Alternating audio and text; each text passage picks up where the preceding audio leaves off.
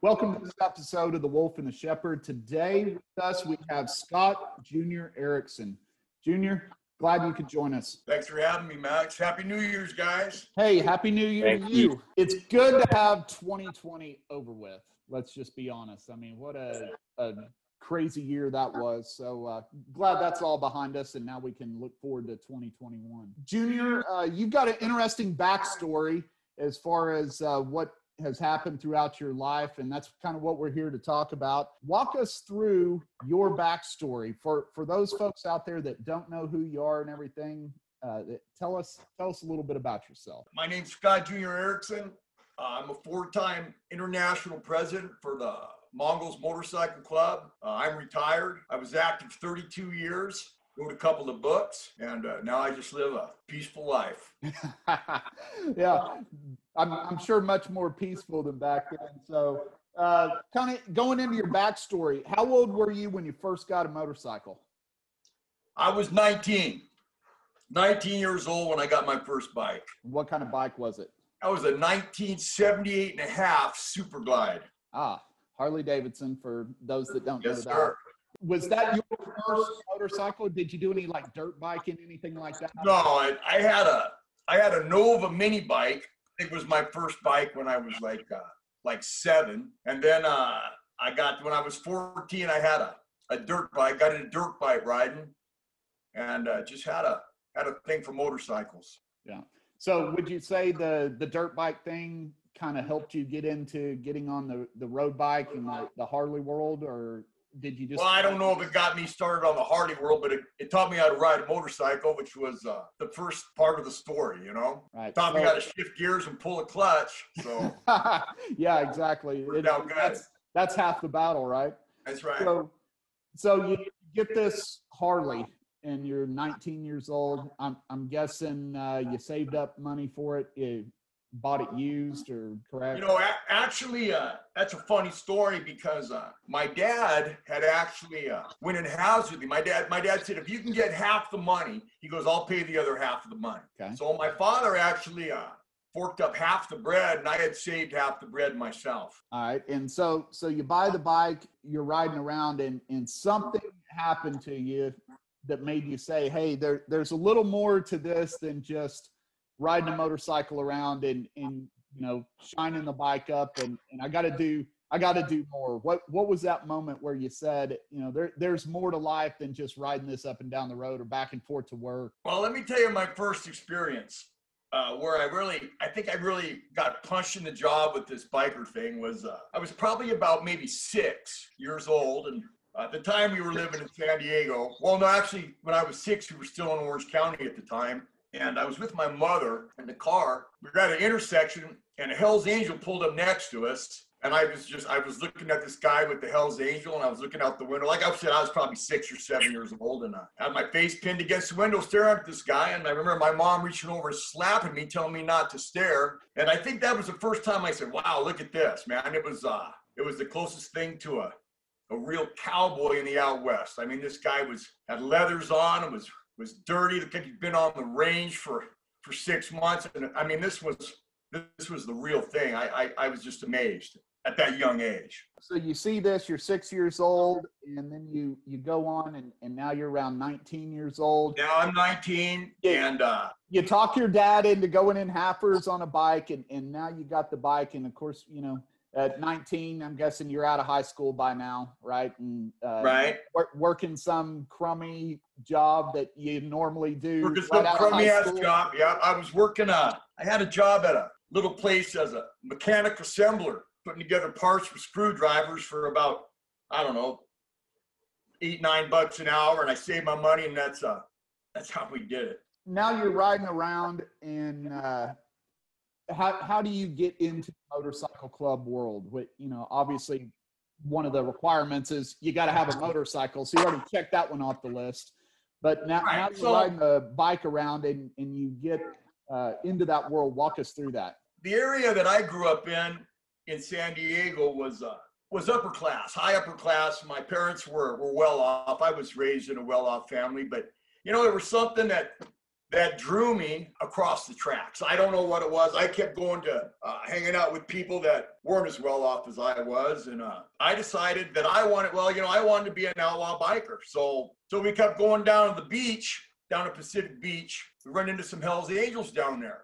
So I had kind of made up my mind because I reverted back to my 6-year-old experience. And I kind of made up my mind I wanted to be a Hells Angel. So at 19, I was pretty determined I was going to be a Hells Angel. So we kept going down to the beach where they hung out. And it was a bar called Maynard's in Pacific Beach in San Diego County at the time. So we ran into some people down there and we were hanging around with these guys. You know, we were flying some red rags out of our pockets. And I think I was on my way to doing that and ran and had a bad experience out in front of this bar with some of these guys.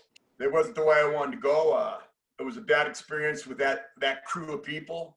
And I thought, well, yeah, I'm looking for a brotherhood. And the experience I had, I felt there was no brotherhood. I felt that anytime I was going to get beat up or had some kind of an issue with these guys. So I decided to do something else. And we hung out by ourselves and rode around for a little while. So you were going up to the beach and everything with a handful of buddies of yours, and y'all are all on bikes and everything.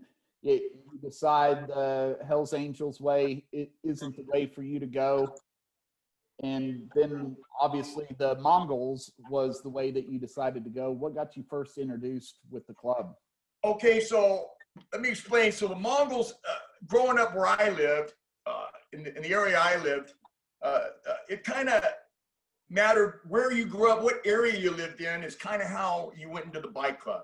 Okay. I mean, the area that I lived was pretty much Mongol. If I would have gone maybe 3, 4, 5 miles east, I would have been hanging out with more of a Hells Angel group of people. To the west would have been some more Hells Angels. To the south, maybe some more Mongols. It was more of I think, a neighborhood type of thing. And the reason I wanted to be a Hells Angel more than Mongols is because at the time they were more renowned. The Mongols was just coming up. It was more of a neighborhood. It was more of a small neighborhood bike club. I don't think anybody really took us very serious. You're talking 79, 80. I don't think anybody thought we were a force to be reckoned with. I mean, when I got in the club in 1980, we'd go to bars and we had to fight our way out with cowboys. I mean, the cowboys were standing up to us. We had to fight our way out of bars, and we were just, a small crew. So, I had some guys out of the neighborhood, some older guys that were a few years older than I that went Mongol. And once I had a bike and was doing my own thing, word got out. I was in the neighborhood. Word got out that I was a fighter. I loved to fight, and I could kick a lot of ass. So next thing you know, I got these guys from the neighborhood trying to look me up, and went to a New Year's party. I think it was, it had to be New Year's 1980. You also have to think that, like, now, I mean, people can almost literally make any contact on the internet, Facebook groups, they can get in touch. But back then, I mean, the whole word of mouth thing and having to wait till, like, word gets back to you about what you can do and where you can do, what you can do. I mean, now it's almost ridiculous. I mean, you can literally sign up, I think, on one of the previous podcasts we did, that it's something like about 36% of biker gang members in the United States don't own a motorbike.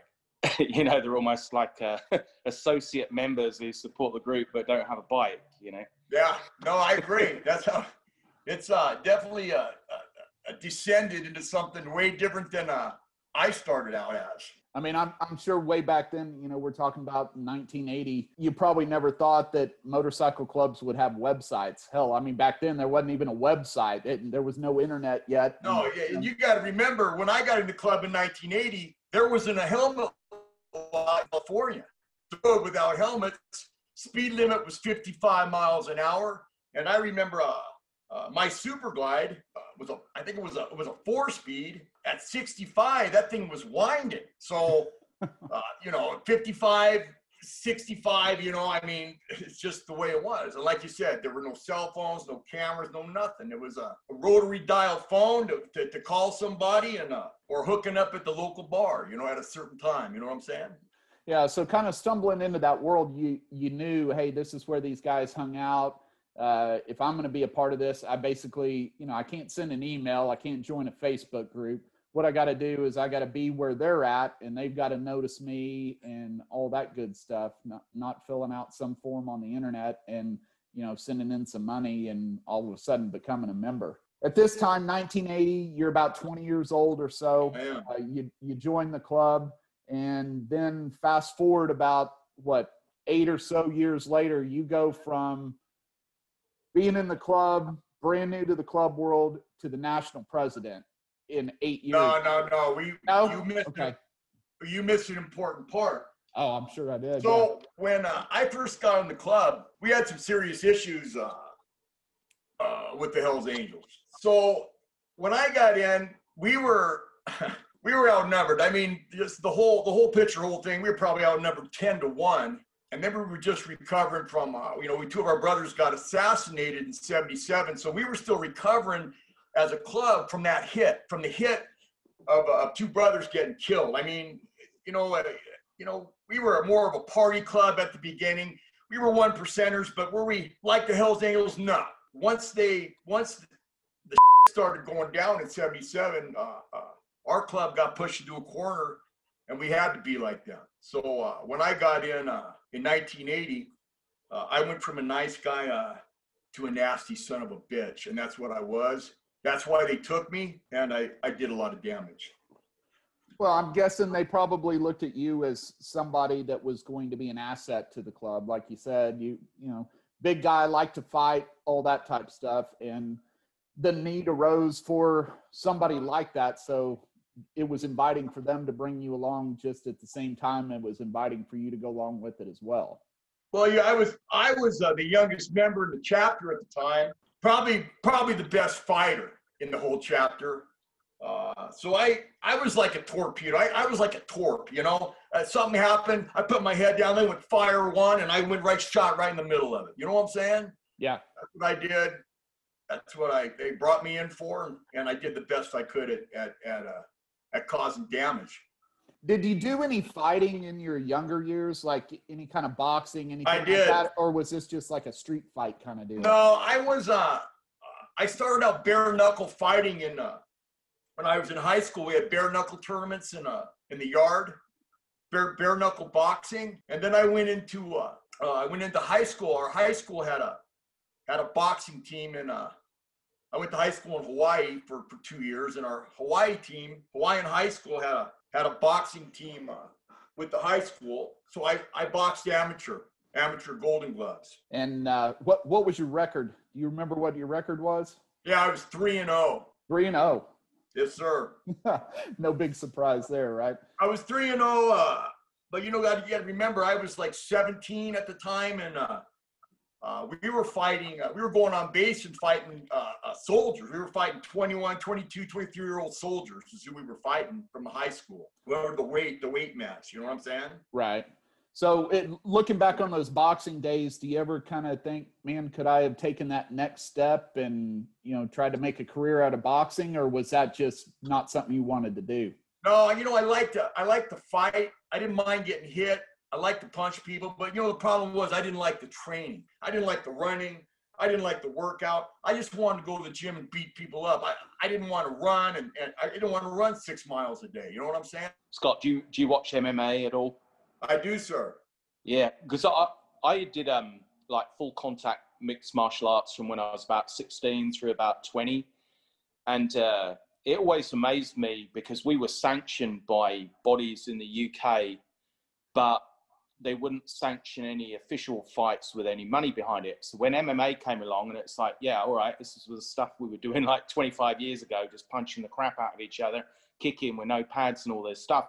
I was surprised it took that long to actually get a hold and be sanctioned as a body, because a real fight, you can go back to, all the boxing classics and all that, but a real fight with no gloves and almost anything goes, that's what a fight is. And, I think that's been the attraction of the MMA, because that's the fighting I did for 5 years. If I got a broken nose and I was bleeding, unless I was kind of giving up, that fight went on until, they decided I was going to be brain dead, And so that it always amazed me why it took so long for it to get a sanctioned body, so you could actually have people who knew and wanted to fight to have this avenue to be able to go out and do it, you know?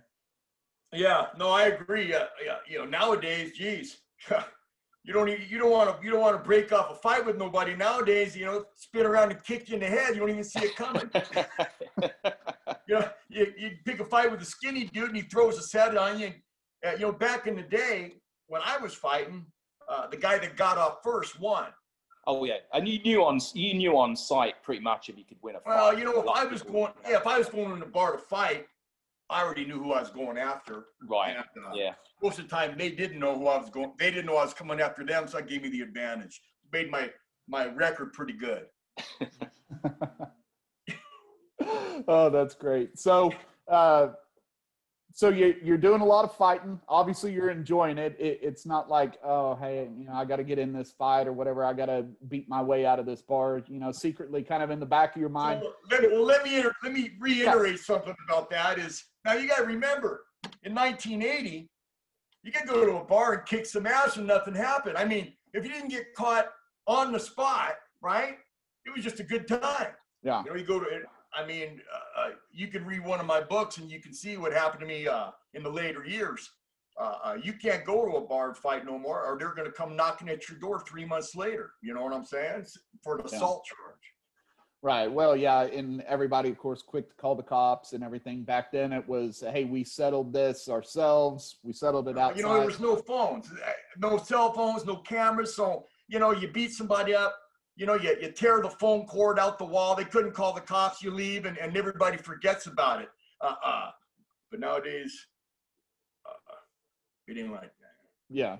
Well, and don't forget about the part about everybody having that cell phone on them with the camera, that they're filming it, and now that's automatically evident saying, look. Well, yeah, you're going to be on World Star Hip Hop within like about 10 minutes if you start a fight anywhere right now.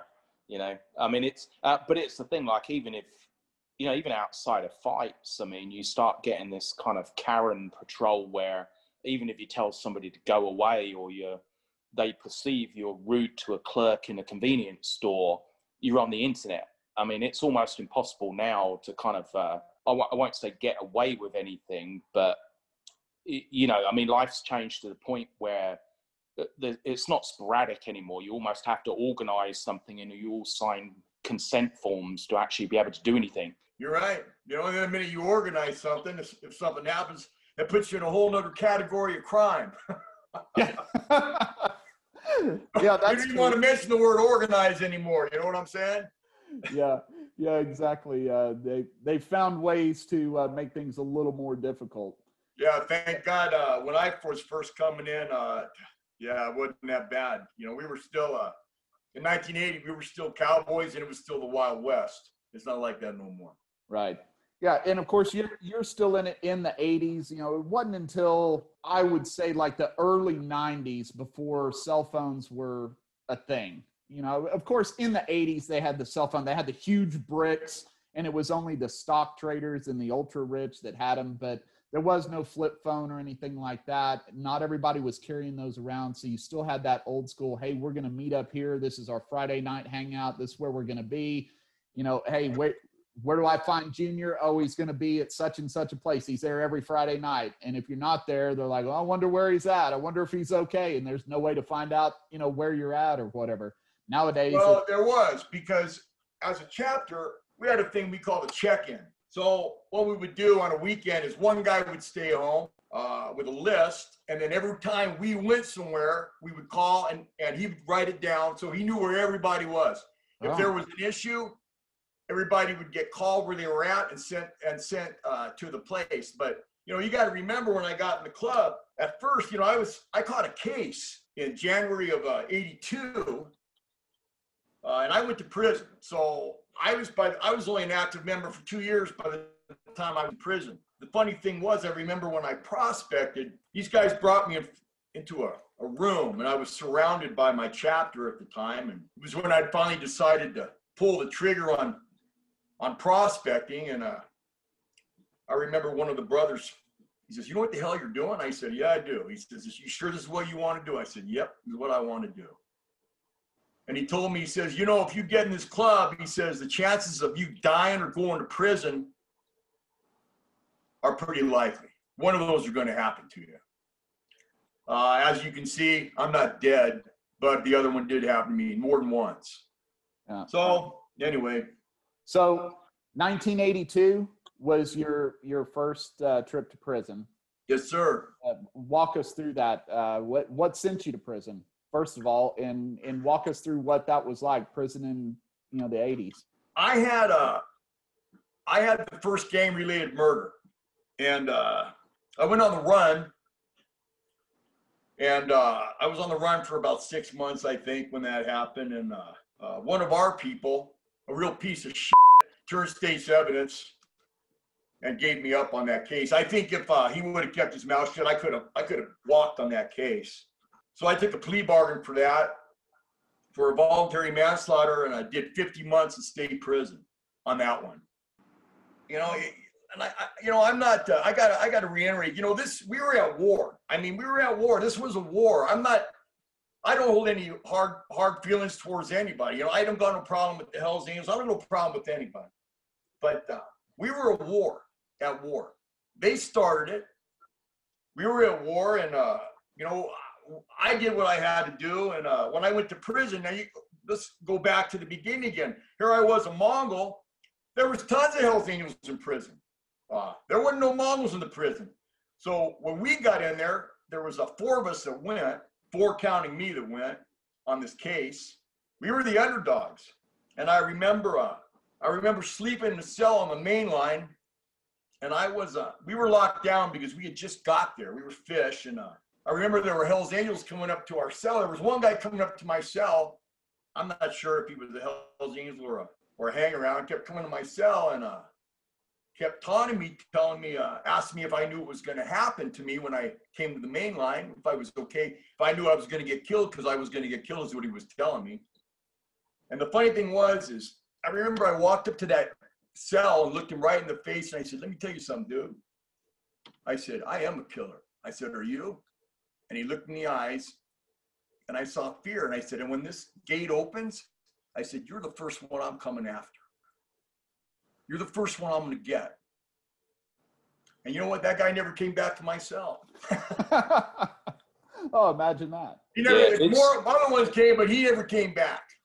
It's weird. There's like in England, like most of the tribalism in terms of segregation, you know, is related to football or soccer over here. And, you know, back in the 70s and 80s, you know, hooliganism, you know, in England was pretty rife. Like if you went to a game, you could expect to get in a fight on the way back to the train station or the parking, you know, lot, whatever. And I mean, you were always like, I'm going to go to a game and there's a good chance I'm going to get in a fight on the way back.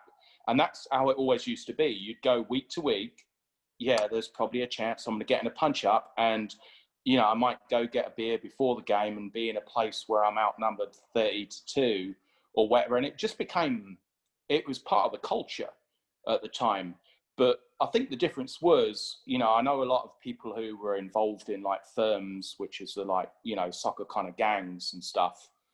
But the thing is, when they went to prison and stuff, it all kind of softened out a little bit. There wasn't still that antagonism, you know, once they got behind bars. It was all almost like organized, as in like, you know, when we get out, yeah, we're arch enemies. But when they were in prison, it kind of softened out a little bit. But it seems like, you know, your experience, it doesn't matter whether you're in prison or out of prison, that kind of antagonism just carries in, and it makes kind of like, you carry it for life almost. I don't know.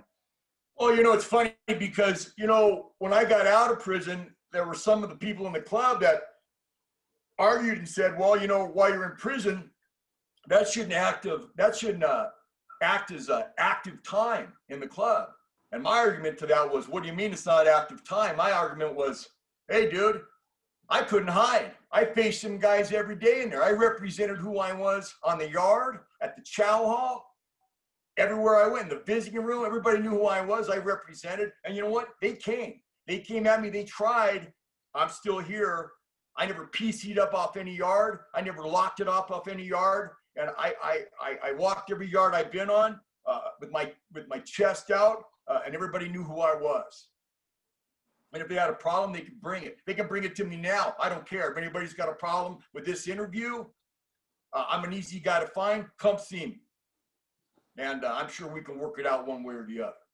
So you do, of that 50-month sentence, do you do all 50 months?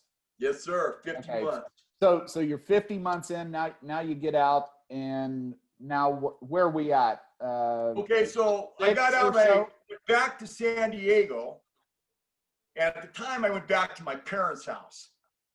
It was funny because I didn't know anybody else. Here I was, I got in the club when I was 19. I cut loose all my childhood friends. I lived in Hawaii, and came back when I was 18.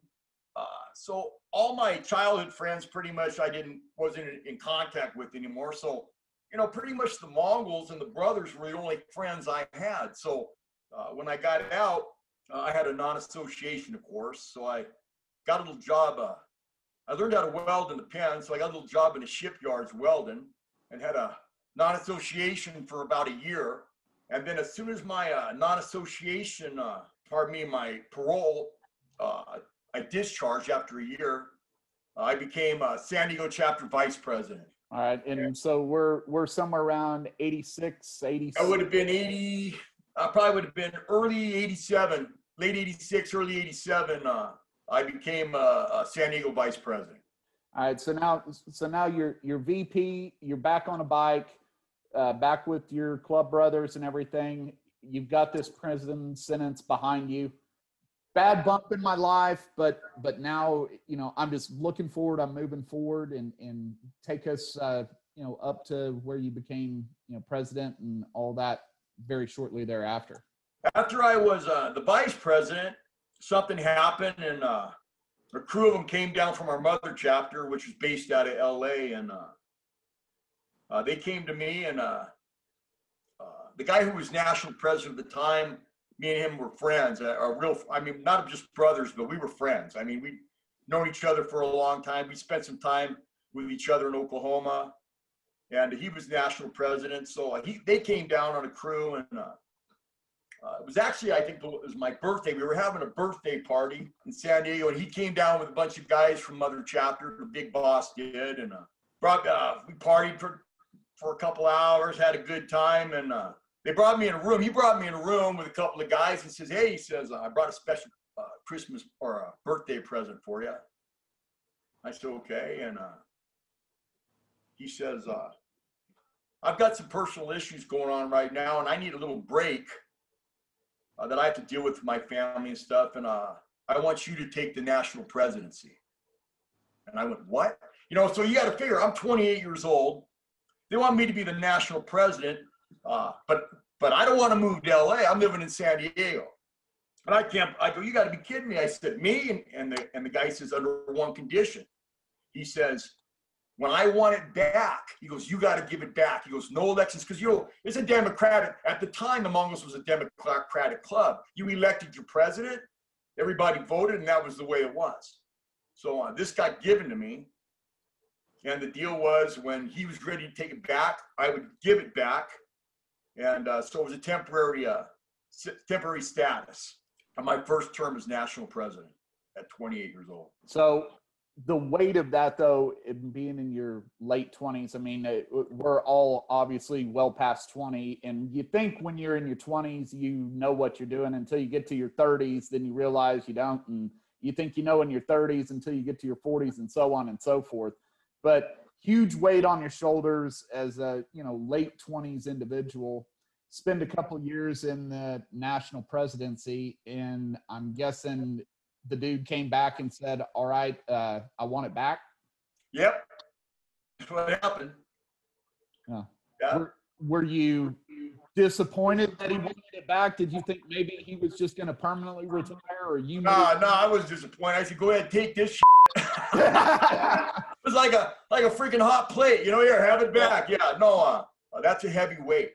I always said when I was national president, and I was president 4 different terms, but my goal as a national president was if I could keep all my guys out of jail and keep all my guys alive for my term, I did my job. And I kept to that. Nobody died.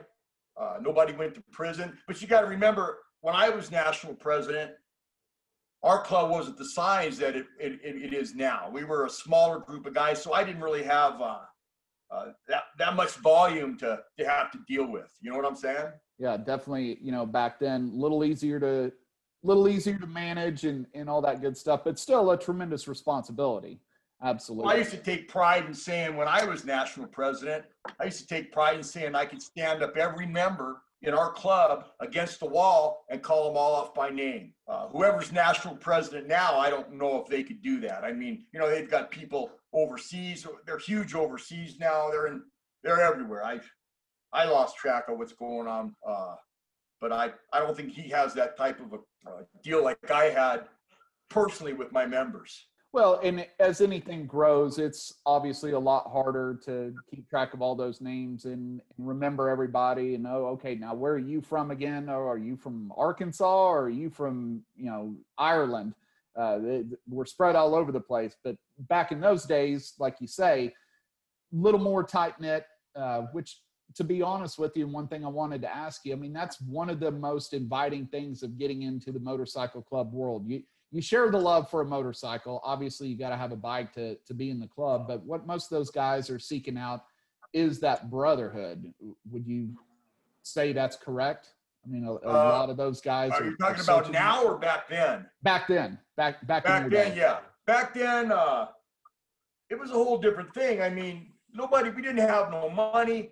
I was national president of the Mongols. I didn't have a salary. I got a couple of breaks here and there from them guys when I was a boss. You know, I think they paid for my phone bill and a couple things like that, but I never got any money from being in that club. I'm not so sure that's what's going on now, but in retrospect, I look back and, you know, I didn't make money. I wasn't a wealthy president. You know, I lived in a moderate house. I drove a moderate vehicle, had a moderate motorcycle, and just lived moderately. You know, I was just that's all I did. I was one of the guys. I was a president, but I was one of them, which actually probably caused my demise in some issues. Why do you think the West Coast was more prolific in terms of birth of some of the more notorious kind of groups? Because, you know, even since the 50s, you know, the West Coast, California has been a case of, you know, like polar opposites in terms of, you know, politically and economically. Why do you think it kind of gave rise on that West Coast? I mean, you know, almost anywhere in the entire United States. I mean, in Texas, I mean, yeah, we can fit 6 times to the United Kingdom in Texas. So if you were in a biker gang in England, you know, you could go see somebody in half a day. If you set off at 7 o'clock in the morning, you know, you could go anywhere in the country by noon, right? Whereas in the United States, it's like, yeah, I'll come see you. It's going to take me 8 days to get there. But do you think that, you know, some of the more leisurely type bike clubs, when they started appearing like in the 40s and 50s, gave way to these kind of clubs, which had, I don't know, eventually turned into gangs because they actually had places where bikers actually wanted to drive. And so, you know, that attracted that type of lifestyle. But, you know, there's no big, as far as I know, you know, big biker gangs out of Rhode Island. I mean, it's just, so your question is why is the West Coast, say California, why did it kind of originate there? In my opinion, is that your question? Yeah. Where it came out of there, because I mean, okay, you know, so it's got such a diverse population, and it has been for like 70 years. You know. Yeah, you know, actually, I think if you look back in the 60s, you know, you had the free spirit type of thing. You know, you had the Manson free spirit, everybody's doing everything. I'm not, you know, Manson was a piece of junk. I'm not saying that, but the whole hippie, I think, and another thing about the West Coast is the weather's good. I mean, you can ride a motorcycle all year round. So when you're riding a motorcycle all year round, you got your hands in the pudding all year round versus New York when you got snow half the year. You know what I'm saying? Mm-hmm. So I'm thinking maybe it was the weather. It was the free spirit in the 60s where everybody felt free. They just wanted to express themselves, you know. And then, you know, you had Sonny Barger and, you know, in the 60s and that kind of stuff. And the concert, the Rolling Stones concert, and I think it was 68 or 69. You know, it's just, I think it's just California had the free spirit. And I think the free spirit just kind of erupted the free spirit in motorcycle. Right. So that's just my opinion. If I try to analyze it, I think you're onto something there. I mean, Texas has a lot of good riding weather. I mean, we can almost ride year round if you're willing to, you know, throw a coat on in the wintertime, and we get maybe one snow every 3 years here in North Texas. You know, we're in the Dallas-Fort Worth area. So at least there's some good riding weather, but it's nothing like California, like you say. You know, and the better the weather, the more they're out in the bars, the more they're on the streets, and the more drama. So that's my opinion. You know what I'm saying? Yeah. I mean, you know, 6 months out of the year of snow, them dudes ain't coming out the house. You can't ride a bike on black ice, and they're staying out of the bars, and you're not going to get the drama or the amount of stuff going on, I don't think, in a place like California or the West Coast. So moving on, kind of getting into the early 2000s now, you're kind of at the end of another term of being national president and everything. And now the rise of popularity of the MC motorcycle world starts to hit. You've got shows, and I know you were on a couple of those shows, Outlaw Bikers and all that stuff, and people are really getting interested in it. It goes from something of, you know, you being a 6-year-old kid looking out the window at the Hell's Angel on the motorcycle, and we all knew they were there. We just didn't really know much about them, to now it's just in mainstream media, it's being forced down your throat. You've got American Chopper, they're building motorcycles. You've got Sons of Anarchy, they're making a TV show about the world. And as somebody from that world, you're sitting there, you got to be scratching your head saying, wait a second, what's going on? I wanted to be in a biker club and have fun. And now, you know, it's all over the TV. I'm on National Geographic, and old Kurt Sutter out there is writing a program and putting this together and kind of, I'm not going to say exposing our world, but throwing it in everybody's faces of, hey, this thing's been out there. What were your thoughts about kind of that portion of the history there? Yeah, well, in 2000, I was crashing my head, but I was crashing my head in a prison cell. So I went back to the pen in 98 for another case. But we'll skip that for now. And if you want to get back, if you want to start on the Sons of Anarchy thing, you know, I watched the show a little bit, a few episodes here and there, and that some of it was a little accurate, but most of it wasn't. Like anything with Hollywood, right? They got to Hollywood it up, make it seem more interesting, glorify some stuff in there, you know, for TV, basically. Yeah, I guess I jumped around on the timeline in the wrong way. So 98-ish is when you went in for the second time. And yeah, of course, that's the infamous, I'll call it, Billy Queen case. Well, yeah, Billy Queen had just basically come into the scene in our club. I never met him. I never met him when I was a president, and I never saw him, and he was never around. He didn't come into the club till after I was gone, back in the pen. So the only time I ever saw Billy Queen was when he came into court at my bail hearing.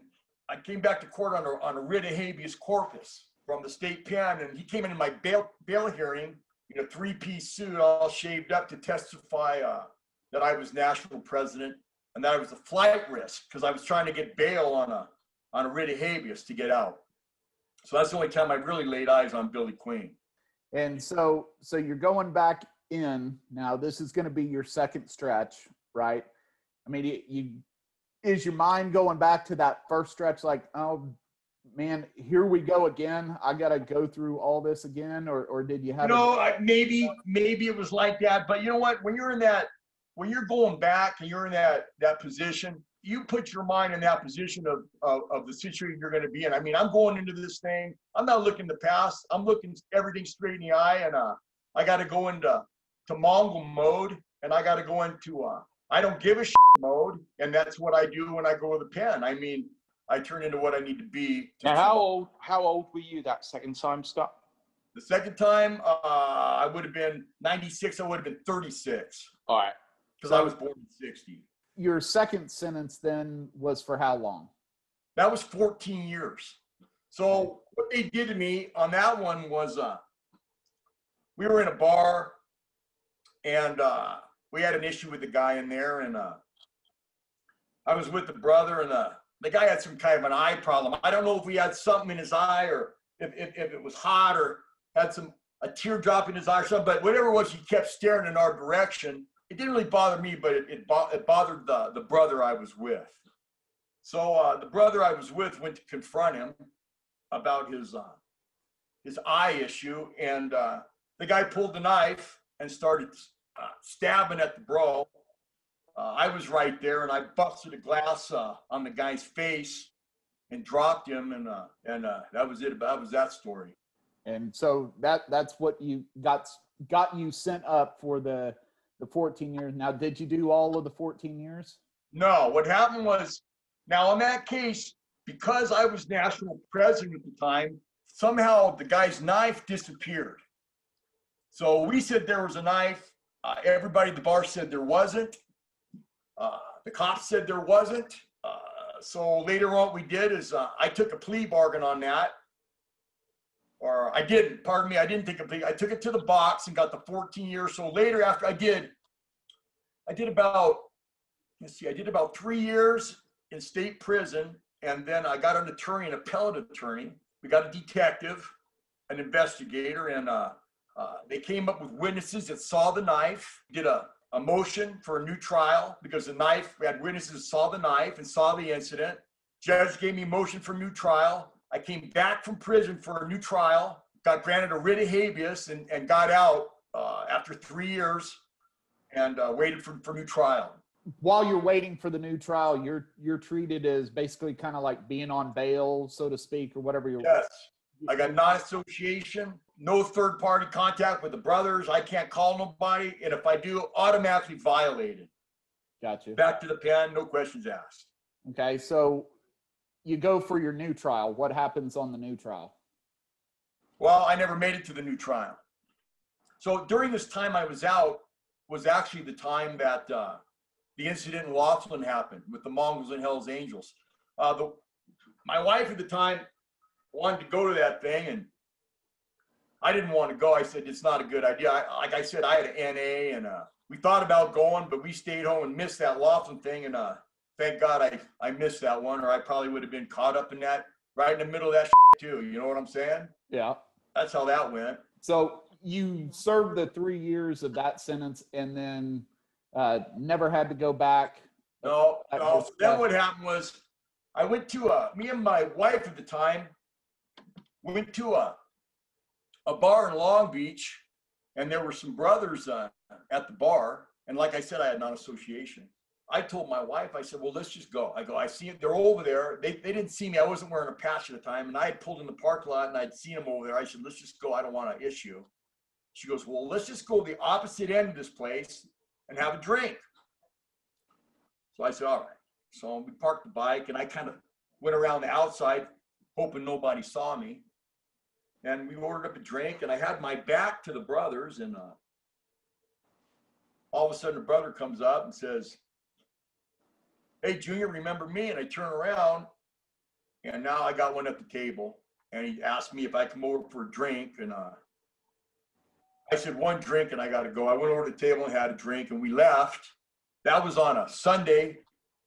And then on Monday, my attorney called me into court saying they were ready to make a deal before the new trial. I was hoping to get a deal and get time served, just get discharged of the stupid thing. And but when I got there, they had a little surprise for me. They had a photo of me at the bar with these guys. They revoked everything, put me back in the pen. I pled for another deal. I took 6 years on the deal. I had to go back for another 3. So now you get out after those 6 years, and obviously not 6 years together. You had the 3, then another 3, and you get out. And what's going through your mind now? you know, I'm on parole. I had a couple of issues with the guy that was now in charge at the time. I had a couple of issues. That was Doc Cavazos. When I got out, he was the national president at the time, and I had some issues with the guy. I didn't think the guy was straight up. I thought the guy was full of crap, and I didn't have a problem letting him know about it. So me and him had some issues, and at the time I was on parole, so I stayed away from the club, and I just worked, and I did a 3-year parole on that, and then after I got off parole, me and my wife went ahead and moved to Salt Lake City. My new wife at the time moved to Salt Lake City. Yeah. Now, Scott, when you went back in prison each time, was it easier in terms of, you know, having maybe a little bit of a reputation? Because, you know, I've got 5 brothers, right? And 2 of them have spent probably more time in prison than they have out of prison. But when you went back in, was it easier when you went back in terms of people knowing, all right, just leave them alone? No, my reputation had preceded me. I mean, I was okay. I had some issues when I hit the yard when I first got back, but when I had to go back for the second 3 to finish it, I had some issues when I went back. But I confronted them. You know, the thing is you got to confront them. I felt like this, you know, if you got an issue with me, I'm just going to confront the problem before they had enough time to get a crew where they could catch me slipping. If it was one guy, a Hell's Angel in the yard, the day I got there, I confronted him within 10 minutes when I hit the yard. I was on him. Yeah. What's going on? Let's do it. Let's do it, or we can't get along, let's get it on. That was my attitude. Right. Yeah. Literally just face that problem head on, get it over with so we can move on down the road. And that's right. I mean, let's do it right now. I mean, if one of us is going to the hole, we're both going to the hole, let's do it. I'm not going to wait and worry about it. I didn't worry about nothing anyway. I still don't. But you know what? Face it head on. Let's get it on. Let's get it over with, or let's shake hands and do our own thing. Now you're out, and where does your life go from there? Do you feel like you want to go back to the club? Do you think, you know, I've got to put all this stuff behind me? No, like I said, I was having some issues with Doc Cavazos.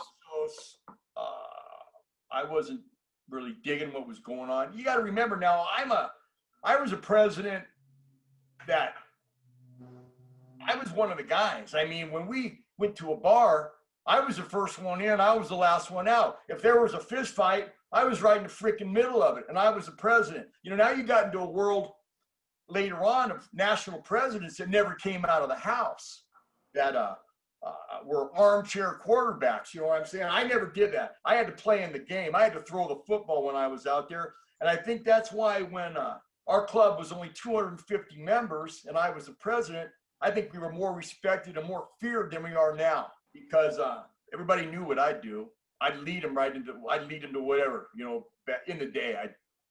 Like I said, I was the first one in, last one out. It ain't like that no more. Right. So you go through all this in your life and something comes along in your mind and says, I'm going to write a book. So what was that thing that triggered in your mind saying, man, you know what? I'm going to write a book. Okay. So on the end of my second term, on the 3 years before I got out, on the end of it, it was my parole day. And I don't want to get too much into this because this is in my second book, but it was my parole day, and I went to discharge, and I had my dress outs on, got to the gate, and at the last minute, they told me I owed them 4 more months. So I literally was dressed out at the gate with my bag when they turned me around, sent me back in for 4 months in the state pen. As you can probably figure, the day you're getting out, and they tell you got 4 more months, it's pretty devastating. You don't know if you're angry. You don't know what kind of feelings you're feeling. You know, you don't know if you want to rip someone's face off, or you just want to sleep, or you don't know what you want to do. It's just, you know, it's the biggest fear of, I think, of any inmate or convict. They're going to do that to you, and it happened to me. So here I am, the day I get out. I got 4 more months left. They slapped that on me, so I'm walking the yard, and I'm telling these guys can't believe it. I'm walking with some friends, and they can't believe what happened to me. They're going, man, they go, this is crazy. One guy says, "You ever think about writing a book?" And I said, "Yeah." What? He goes, "You got to write a book about all the shit that happened to you, about your life, and this 4 months you got to do again." So I started writing a book. I sat in the day room that extra 4 months I had to do, and I used a golf pencil on a freaking legal pad, a yellow legal pad, and I wrote with that golf pencil every day on that 4 months. And when I got out for that 4 months, I had about 3/4 of a book done. Now, did you find that therapeutic, or was it more of a, I just want to say what I've been through? Because you get a lot of writers, and some of it is like exorcising their demons. I mean, you know, the Shepherd Max, you know, he had a trilogy of books, and that's just because he can write and he's inventive. You know, I had books which were children's stories, and it wasn't till about 30 years later I kind of saw the pattern in some of the stuff I was writing, and I was actually trying to get some of the things I couldn't express out off my chest. Now, were you doing it as like a therapy, or you just thought kind of, you know, I just want to tell my story? No, so this is kind of interesting. I'm glad you asked me this.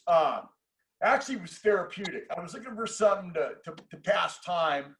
You know, I was always good. I could write poems. I was always good at telling a story. I could always paint a picture with words where people saw. Always, I could do that. And I actually had a hustle when I was in the pen. I would write poetry for guys to send to their wives. Oh, yeah, yeah. And I would make money doing that.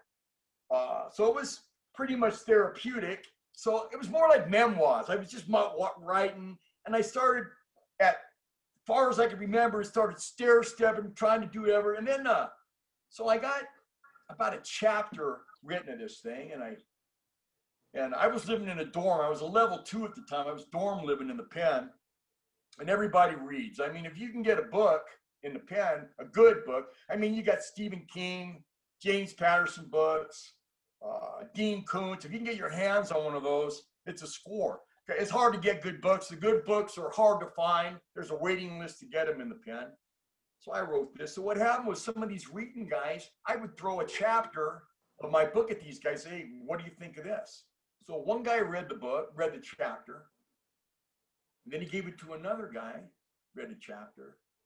Then they brought me back the chapter. Then by next Friday, those 2 guys were at the end of my bunk, and they said, "Hey, dude, you got another chapter done yet?" And I said, "I do." So those guys read the second chapter. They passed it on. By the end of the 3rd week, there were 4 guys at the end of my bunk going, "Hey, dude, you done with another chapter yet?" And these guys were avid readers, and I was drawing their attention. They're going, "Dude, you got something here." I said, "You think so?" They said, "You got something." Now, did that surprise you in terms of, because, you know, a lot of writers, actually famous writers, they don't start until a later age. There's very few, you know, either prolific or famous writers who start when they're like 15 or 18. A lot of it comes in the later age. Did it kind of surprise you that, oh my goodness, this is an outlet for me to, you know, just express myself, and you know what, there's other people who relate to this, and I've got an audience. It didn't really surprise me, because I'm the type of guy that can accomplish anything I set my mind to. You know, everybody says, you know, there's an old saying, "Hey, if you want to make money, go to prison and write a book." You know what I'm saying? That wasn't my intent. It just ended up that way. It ended up that way, and I made some money off of it, a little bit here and there, you know? So you know, I got out the pen, and I had this book about 3/4 of the way done. The first edition, the very first book, and Cavazos somehow got word that I had written a book, so he published one and put it on the market before I did, and it got picked up by I'm not sure, it was Simon & Schuster or Random House picked it up, and it flopped. The book flopped. They didn't get sales on it. So when mine got done, I tried to get someone to publish it, and they wouldn't touch it. They said, "Well, you know, somebody contacted me. I think it was Simon & Schuster contacted me and said, you know, we just did a book, a Mongol book. It didn't do well. We don't think there's a lot of market right now for that. So we're going to pass on it." So I kind of sat on that thing for a couple of years. And then one year for Christmas, behind my back, without me knowing, my wife had took my memoirs to a publisher and got one single hard copy published in my book. and gave it to me for Christmas. Oh. And then once I saw the one book, when I actually saw it in my hand, you know, when I actually saw the book in my hand, I realized this is real. So we've decided to publish ourselves, and it took off, and it's doing really well. You know, I found that when I write a book, my books are true. I think people like the story. They like to hear what I went through and what it's like to be who I was.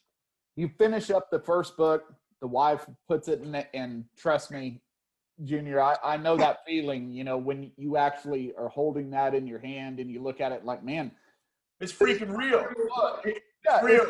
It's different than the legal pad and the golf pencil and all that stuff, but holding that book in your hand, yeah, it's a good feeling. So you're looking at that book, and obviously, you know, you've written two. So what brought you to say, you know what, I got to go ahead and do this again? You know, because I know back from my days when I wrote the books and everything, you write a book and you're like, man, I'm happy that I have this book. I'm holding it in my hand, but I'm kind of glad this is over, because it's not the easiest thing in the world, as you well know. I mean, you can validate. I'm sure you can validate. Your partner can validate. Writing a book ain't easy. It's hard. It's hard shit, man. I mean, you got to sit down every day. You got to set some time aside every day, and you got to remember, and you got to follow your lines, your outlines of the book. Then that's just part of it. You got to get it edited. You got to get it, you know, in Kindle. You got to. It takes about a year to get this thing from beginning to end, and it's not an easy thing to do, to write a book. I know you know exactly what I'm talking about, Max. So you finish up book 2, you got it out. So now you got 2 books under your belt. Other than that, what's been going on with you recently? I mean, tell us about Junior in the present day. Okay, well, let me go back a little bit. So I went to after I discharged my parole in 2007, and the problem I had with Cavazos, I pretty much decided, hey, you know what, I'm done. I'm done with the club. I need to just move somewhere and start fresh. You know, I had a friend in Salt Lake City that I'd grown up with.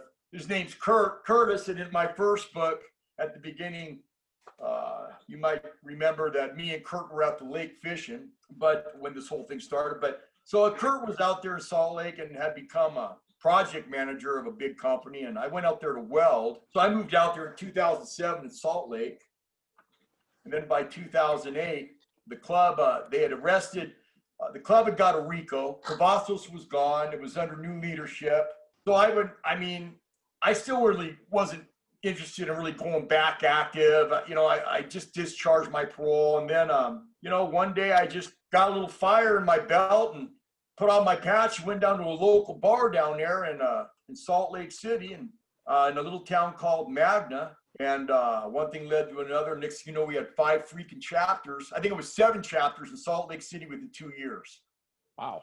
Well, I kicked that off, and then as of today, some of the chapters has filtered into Idaho. So I started Salt Lake City, and then I was back up in the club again. Now I was in Mother Chapter, but I was a nomad out of Mother Chapter in Salt Lake.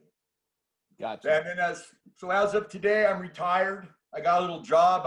I'm a manager of shipping and receiving at a casino, and my office overlooks the river, and things are good. That's good. When you got your job that you're doing now, did people kind of come up to you and say, "Hey, man, tell me some stories," all that? Do you get any of that? Well, I don't. They didn't know. Nobody really was putting 2 to 2 together, I don't think, when I took the job. It was funny because just about a month ago, there were a couple painters that work for the facilities were looking through my office window, looking at me, and I know who they are. We talk all the time. They're looking at me, and the guy opens the door and puts a camera in the door, and the picture on the camera is from Nat Geo. And they had saw the show, and they go, "Hey, is this you?" And I said, I guess you guys found me. I've been at the company for 8 years, and nobody had ever said nothing. So now they're just starting to click on this TV show that was filmed in 2007 on Nat Geo. They came up to me and go, "Dude, what are you doing here?" I said, I'm just a normal guy, you know. You know, with my job at the casino and the money, the little bit of money I get from the books, we do okay. You know, my wife, we do okay. Now, Scott, why do you think there's not been a great translation from, I guess, books to movies in the same way as like maybe cars? Because, I mean, you take, you know, successful franchises like the Fast and the Furious, and there's always been like years and years of like these great car movies, but, you know, there's not really been that many great biking movies. I mean, it's the same thing with sports. I mean, you take something like soccer, right? It's the most played sport in the world. Every country plays it, but the movies are always crap, right? You take football, you know, there's some good movies, there's some good basketball movies, there's almost no good ice hockey movies. But, you know, with biking, I mean, there hasn't really been that many good movies out there across decades compared to, like I said, with the whole kind of car thing. Why do you think that is? That I just don't think there's a calling. There's that many people interested in the bike world. I think it's kind of a fading thing. I think bikes have gone to more of a wealthy group of people. right? Maybe when Sons of Anarchy was out, would have been a good time to come out with a movie. I think when everything was up, everybody was following Sons of Anarchy, but the whole vibe of motorcycles have changed from when I got in. You know, when I got in the 1980s, it was dirty Levi's. Nobody had new bikes. I mean, the only bikes we had, we put together. You know, I borrowed a motor from my bike. My first bike was new, but after that, I had used bikes. We built them. We traded parts. And I just don't know if there's a market now for the outlaw. I don't know. I classify it maybe like a Western. You don't see Westerns on the big screen much anymore. Yeah, I think it's more about, I think about being uncomfortable. I mean, a lot of people, you know, think, all right, yeah, I could get behind the wheel of a sports car and drive it fast and stuff, put themselves in those positions. But I think people realize very early on, when you were talking about when you were first attracted, you know, biking and stuff, I think I'd made my mind up by age 6 that, yeah, I don't want to go on a motorbike. It's not for me.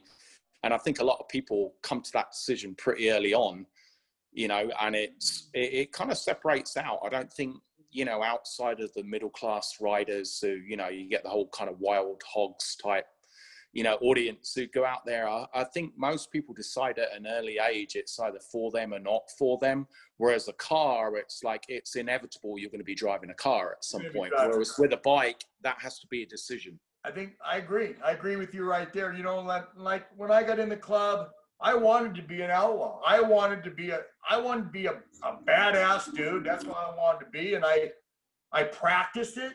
I learned it, and I taught it. And I'm a badass. And I'm an old badass. My days are done. I'm an old cowboy. I'm retired, but I did it. I walked it. I talked it, and I lived it. And I'm still here to talk about it. So that's got to be worth something.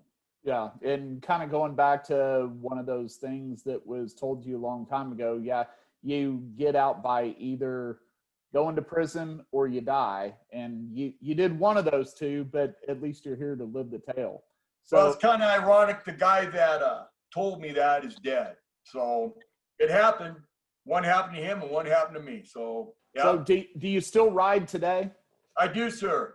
What are you riding these days? I got me an 05 Road King, carbureted. Nice.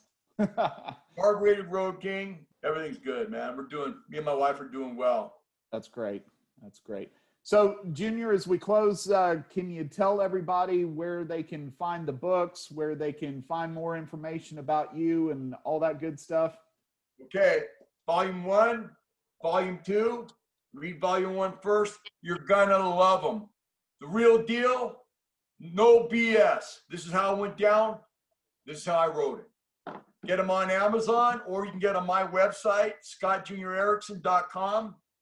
You get them off the website, I'll autograph it. Cool. Buy these books, they're great. Buy Max's books, they're great. Buy the Wolf's books, they're great. And you know what? Everybody have a happy new year. It's good. Yeah. It's been a pleasure having you on, man.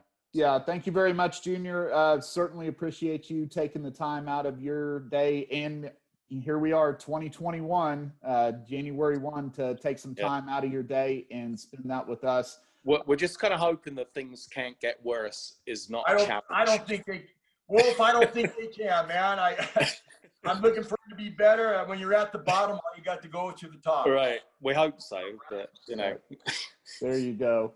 There you go. Well, all your information is going to be tagged along with the show notes and everything on this. Once again, Junior, we certainly appreciate you joining us for this. You got it. And Max, I'll see you soon, buddy. Thank you. Thank you, sir.